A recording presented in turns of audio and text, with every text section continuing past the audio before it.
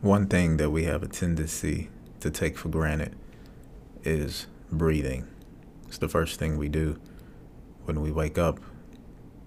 It's the one thing we have to use when we're eating our lunch, even during dinner. And it's the one thing that guides us into our dreams before we start the next day. If there's anything, we should not waste our breath. Welcome to the latest episode of The Glory in Our Stories. Life. You're born into the world, you grow, you mature, you go to college, you start a career and a family. Looks like everything goes as planned. Or does it?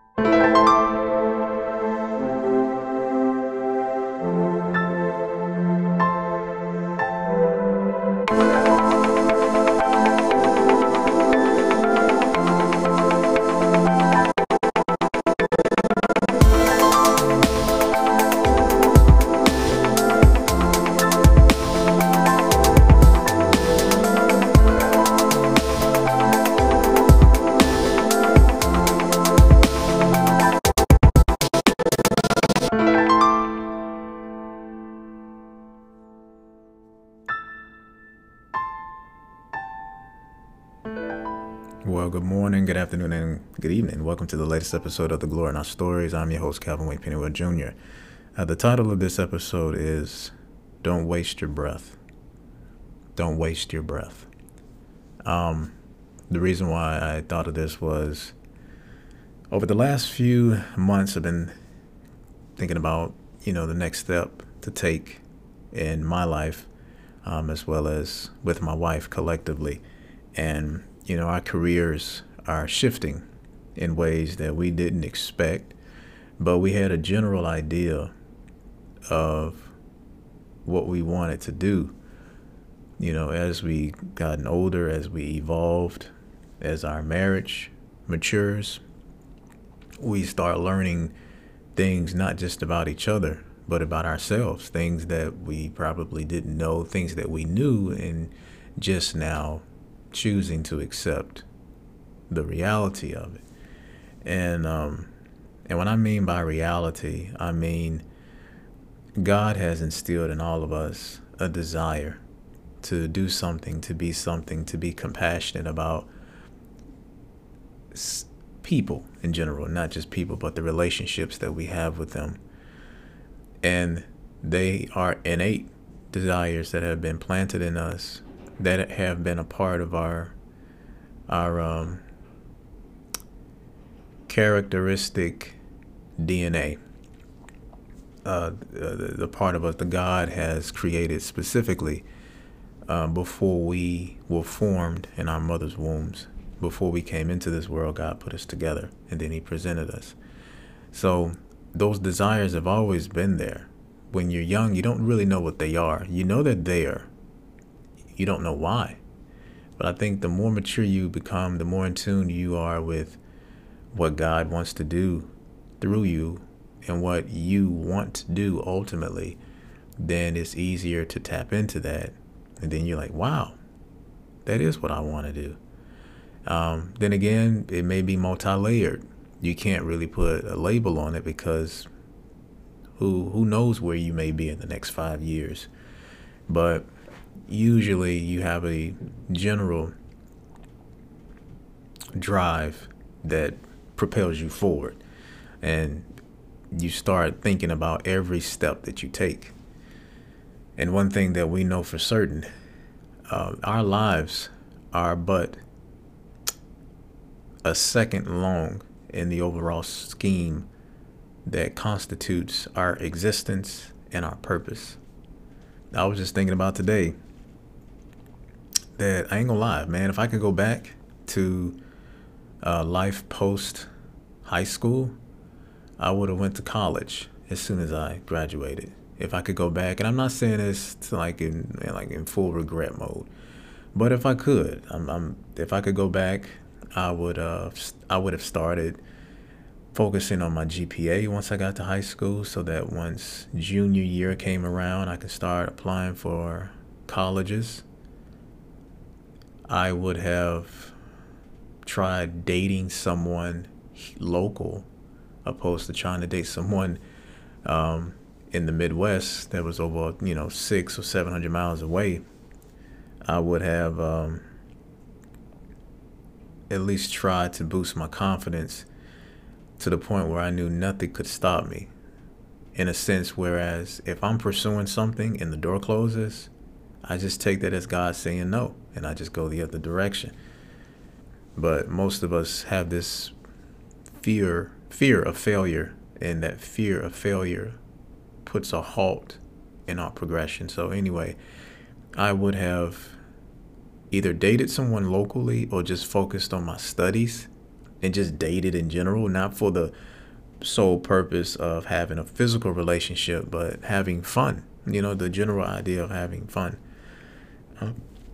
So I would have done that. I would have gone to college and then applied, depending on where I ended up after college. If I didn't end up in a job or a career that I was fond of, I would have started applying for grad school, and I just would have stayed in school until I found something and just branched off into that. And if I wanted to acquire higher education, that was my decision. I could have done that, but that was not my route. For those of you who don't know my story, I went to high school, graduated to 2004, told myself I was going to take a break. That break turned into 3 years, started college in 2007. While I was in college, I worked in retail. I did that for 7 years, just as long as I was in college. Then I pursued a different path where I ended up working somewhere else for almost 7 years. And sometimes I feel like I've wasted my time. And I'm thinking, I said, CJ, you don't have time to waste. But the cool thing about that is that God has unlimited amount of patience, because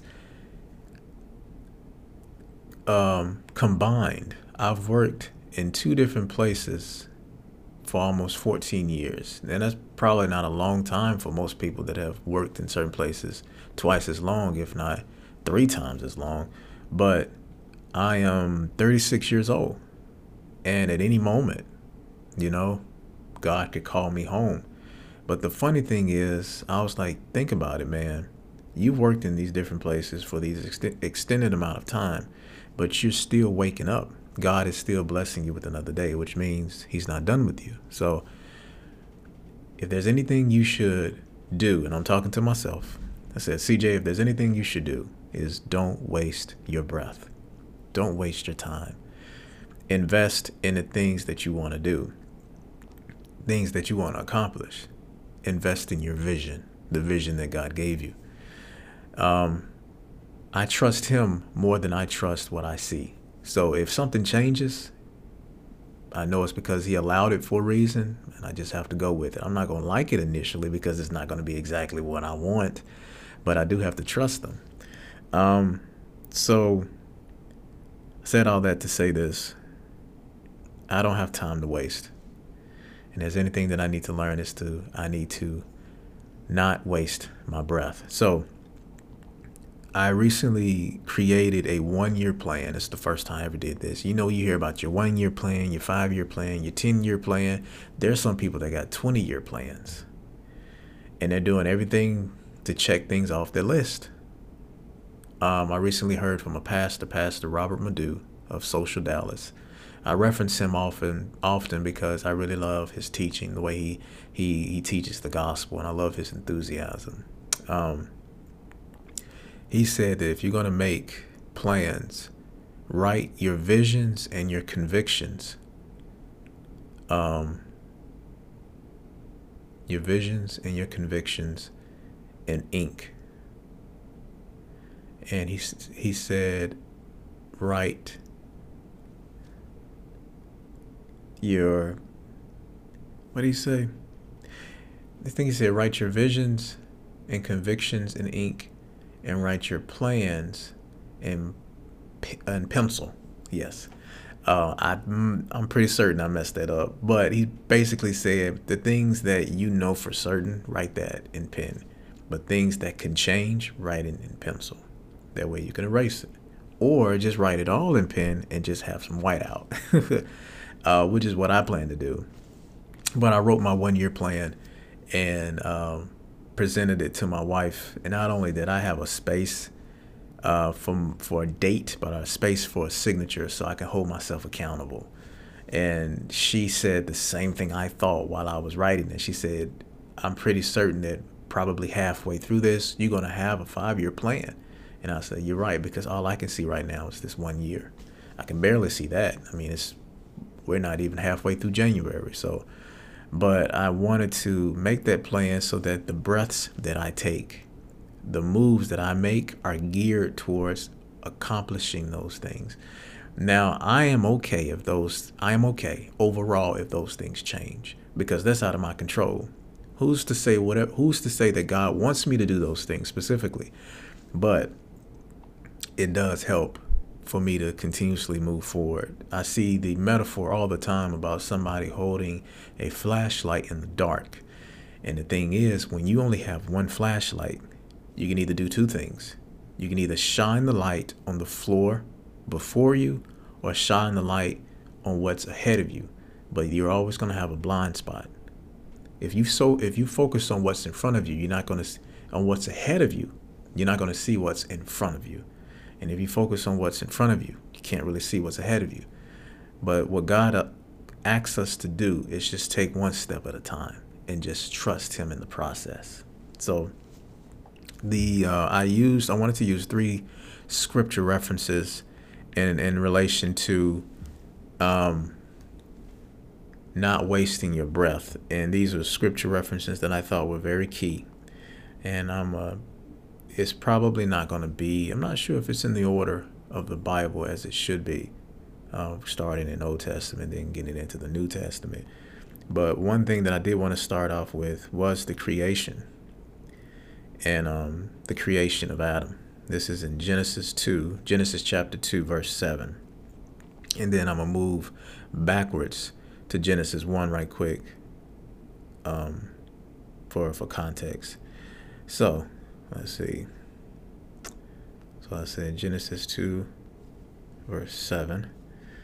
I would have brought my Bible. I had my Bible ready, but I left it at the house. So I'm going to have to use my good old iPhone. Good old iPhone. So in Genesis 2, 7, it says, let me actually go to the app. Then the Lord God formed a man from the dust of the ground and breathed into his nostrils the breath of life, and the man became a living being. The reason why I wanted to use that is because our existence started with breath, with breathing, and not just any breath, but the breath of life from God. Now, you break it down into science. Yes, things in the air do help us breathe. Oxygen, breathing in, breathing out. But the actual breath of life that God has breathed in us doesn't just enter our lungs and exit. It's also our soul, our spirit is who we were created to be. God created Adam to be the beginning of mankind, to establish the foundation of who we were created to be. Now, in relation to that, I'm going to go to the scripture as far as to why we were created. And that is Genesis 1, verses 26 through 28. I'm going to go down. Now, at this point, this is when God decides to make mankind. It says, Genesis chapter 1, verses 26 through 28, it says, Then God said, let us make mankind in our image, in our likeness, so that they may rule over the fish in the sea and the birds in the sky, over the livestock and all the wild animals, and over all the creatures that move along the ground. So God created mankind in his own image. In the image of God, He created them male and female. He created them. God blessed them and said to them, be fruitful and increase in number. Fill the earth and subdue it. Rule over the fish in the sea and the birds in the sky and over every living creature that moves on the ground. It said God blessed them and said to them. So God spoke purpose into mankind. He breathed life into mankind so that we can go forward. That is a perfect example of not wasting your breath. Now, you could arguably say that it might have, since the fact that Adam and Eve introduced us to sin. And you're thinking, God, why would you allow that to happen? Well, it was the beginning of the most beautiful love story ever, because God gave us free choice. He gave us free will. And what God wants is for anything, if there's anything that we want in a relationship, is to be desired. Not to be tolerated, but to be desired. To be a priority in somebody's life by choice. Nothing feels better than that. Let's just be honest. When it comes to affection, nothing feels better than that. So yeah, God used the breath of life to give life to the creation of man. And he also gave him purpose for living. And that's what God does to us before we are formed in our mother's womb. So I'm going to go to the next scripture reference. But before I do that, we're going to take a quick break. And T-Goss will be right back.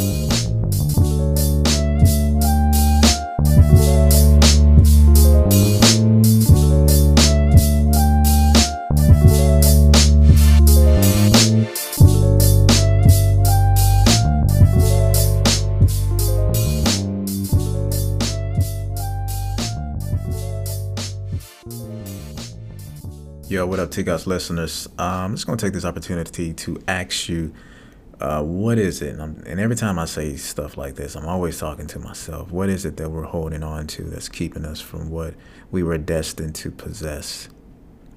What is it that we're allowing to hinder us from growing, from maturing? I recently put a post up saying we're talking about the glow up, GLOW. But what about the grow up, GROW?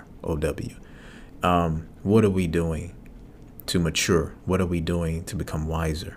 What are we doing to become more educated? What are we doing to become more brave? Because fear is an uncontrollable emotion. But just like most things in life, it's okay to be somewhere, but it's not okay to stay there. So I challenge all of us to think about what's holding us back. What can we do to get around it? No, scratch that. What can we do to get through it? Because through that comes pruning. Through that comes evolution of us, who we are. Through that comes everything that was promised to us. Because most of the time, we are the ones that get in our own way. So, I hope that helps. And now, back to the episode.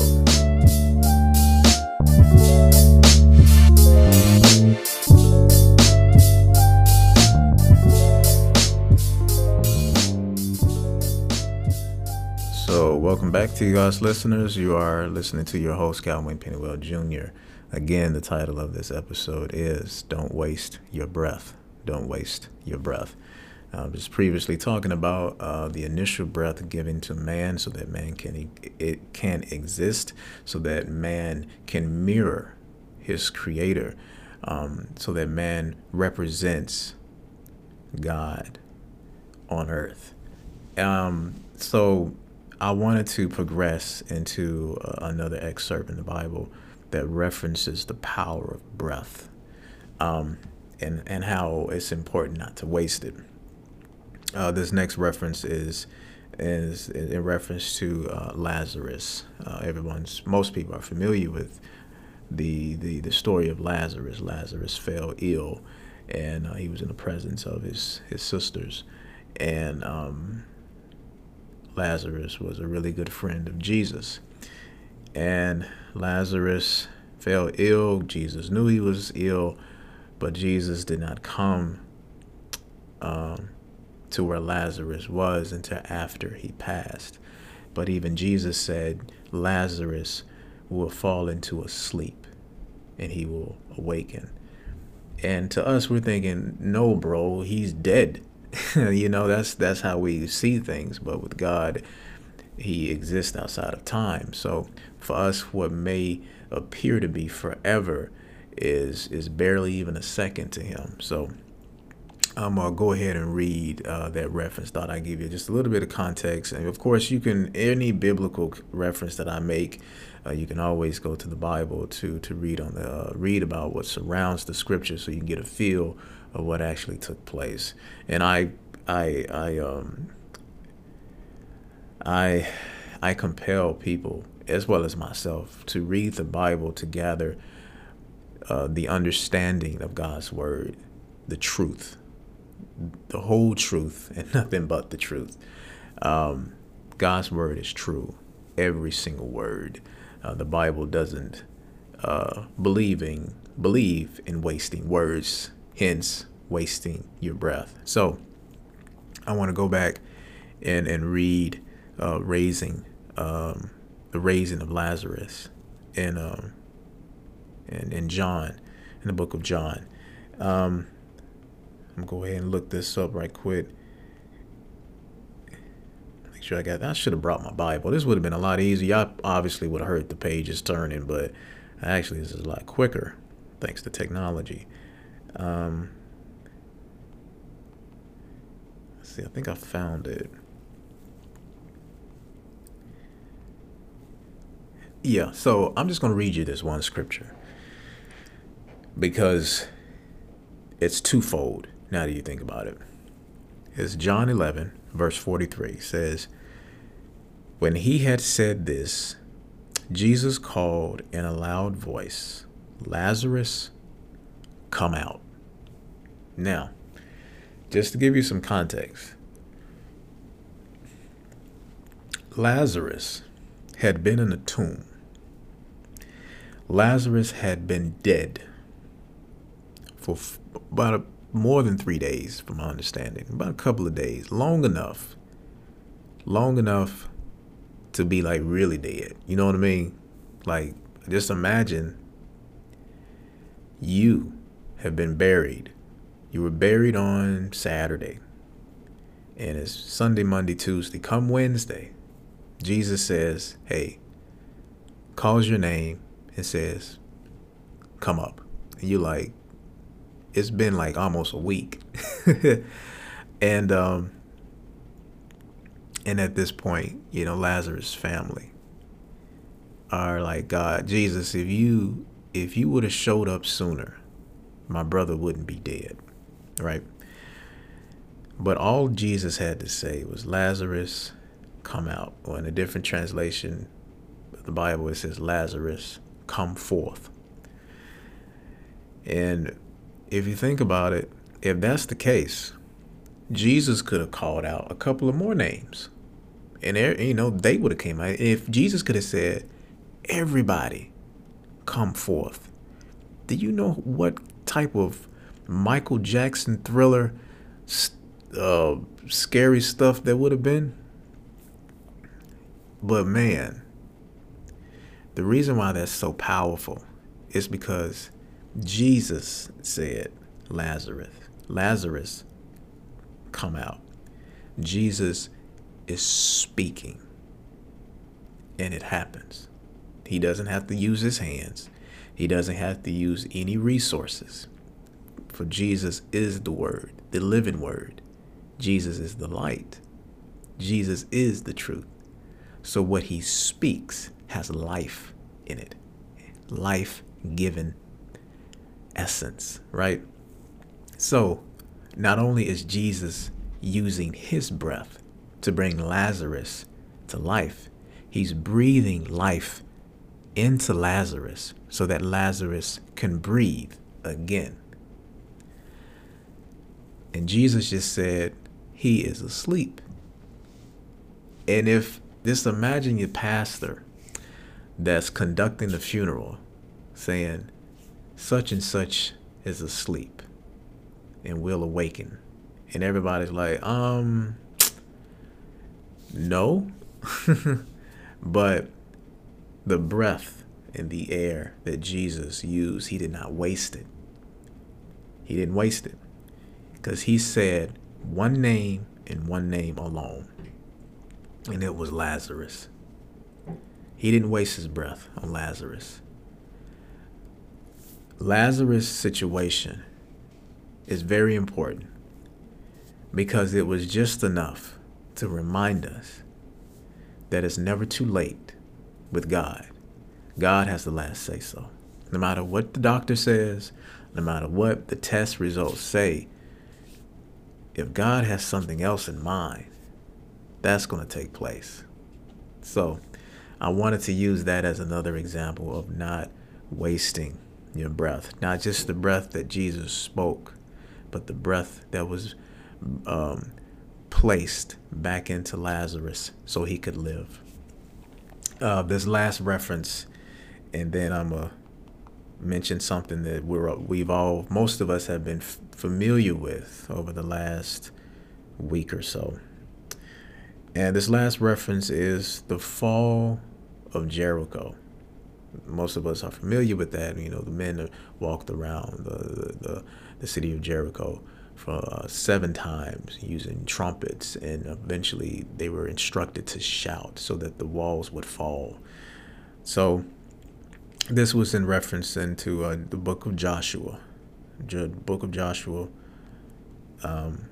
Joshua 6 verse 20. Joshua 6 verse 20. And again, read around it for context. I'm just doing this to save time. So it says in Joshua chapter 6 verse 20, when the trumpets sounded, the army shouted, and at the sound of the trumpet, when the men gave a loud shout, the wall collapsed. So everyone charged straight in, and they took the city. So it said that the men shouted. Their shouts were so powerful that they tore down walls. Now, if you think about the shout of a stadium, right, where everyone, if not the majority, is on the side of the home team, you can only imagine how loud that will get, reverberating off the walls and in unison, high pitch to low pitch, everyone shouting. I can fully understand why it would distract an athlete. I mean, that's a lot of shouting. But there was not just the power of the voice, the heaviness of the breath, but the power that was behind it, the power that was given to them. And that's what God does. He doesn't just breathe things into existence. He gives it purpose. He transfers his power, creating us to be conduits, to channel, to be vessels. We do not possess the power. We can contain it, but we can't create it. And the power of breathing, the power of being able to be awoken to probably one of the most dangerous days of your life, but having the ability to process it and to make it through, that is beyond us. It's beyond us. And the ability for God to use something so soft, something so what we view to be ordinary, says a lot. Because once we stop breathing, That's it as far as our existence here on earth. So I just wanted to use biblical references to shed light on the importance of your breath and how it should not be wasted. Recently, on December 31st last year, 2021, we lost someone that was very dear to a multitude of audiences, who most of us refer to as a golden girl, Betty White. Betty White passed 2 weeks away from her 100th birthday. And from what I understand, she was still sharp as a tack. Oh man, she never lost a sense of humor, and her comedic timing was just, even during this time of her life, still good. I'm not even going to list her accomplishments. I mean, goodness, it would take probably a lifetime to collect all that information and to watch everything that she's done. But one of my favorite contributions that she has done to television is the Golden Girls. Rose. Oh my goodness. Betty White is a great example of not wasting your breath, using every ounce for activism, to speak for those who can't speak for themselves, just being a light and being a conduit to help people enjoy life despite everything that comes our way. I think Betty White is a good example of not wasting your breath, because she ran out of it on December 31st. But she used every bit of it since birth. And I think that's admirable. Of course, we recently lost Sidney Poitier, a black pioneer when it came to acting. He paved the way for so many actors.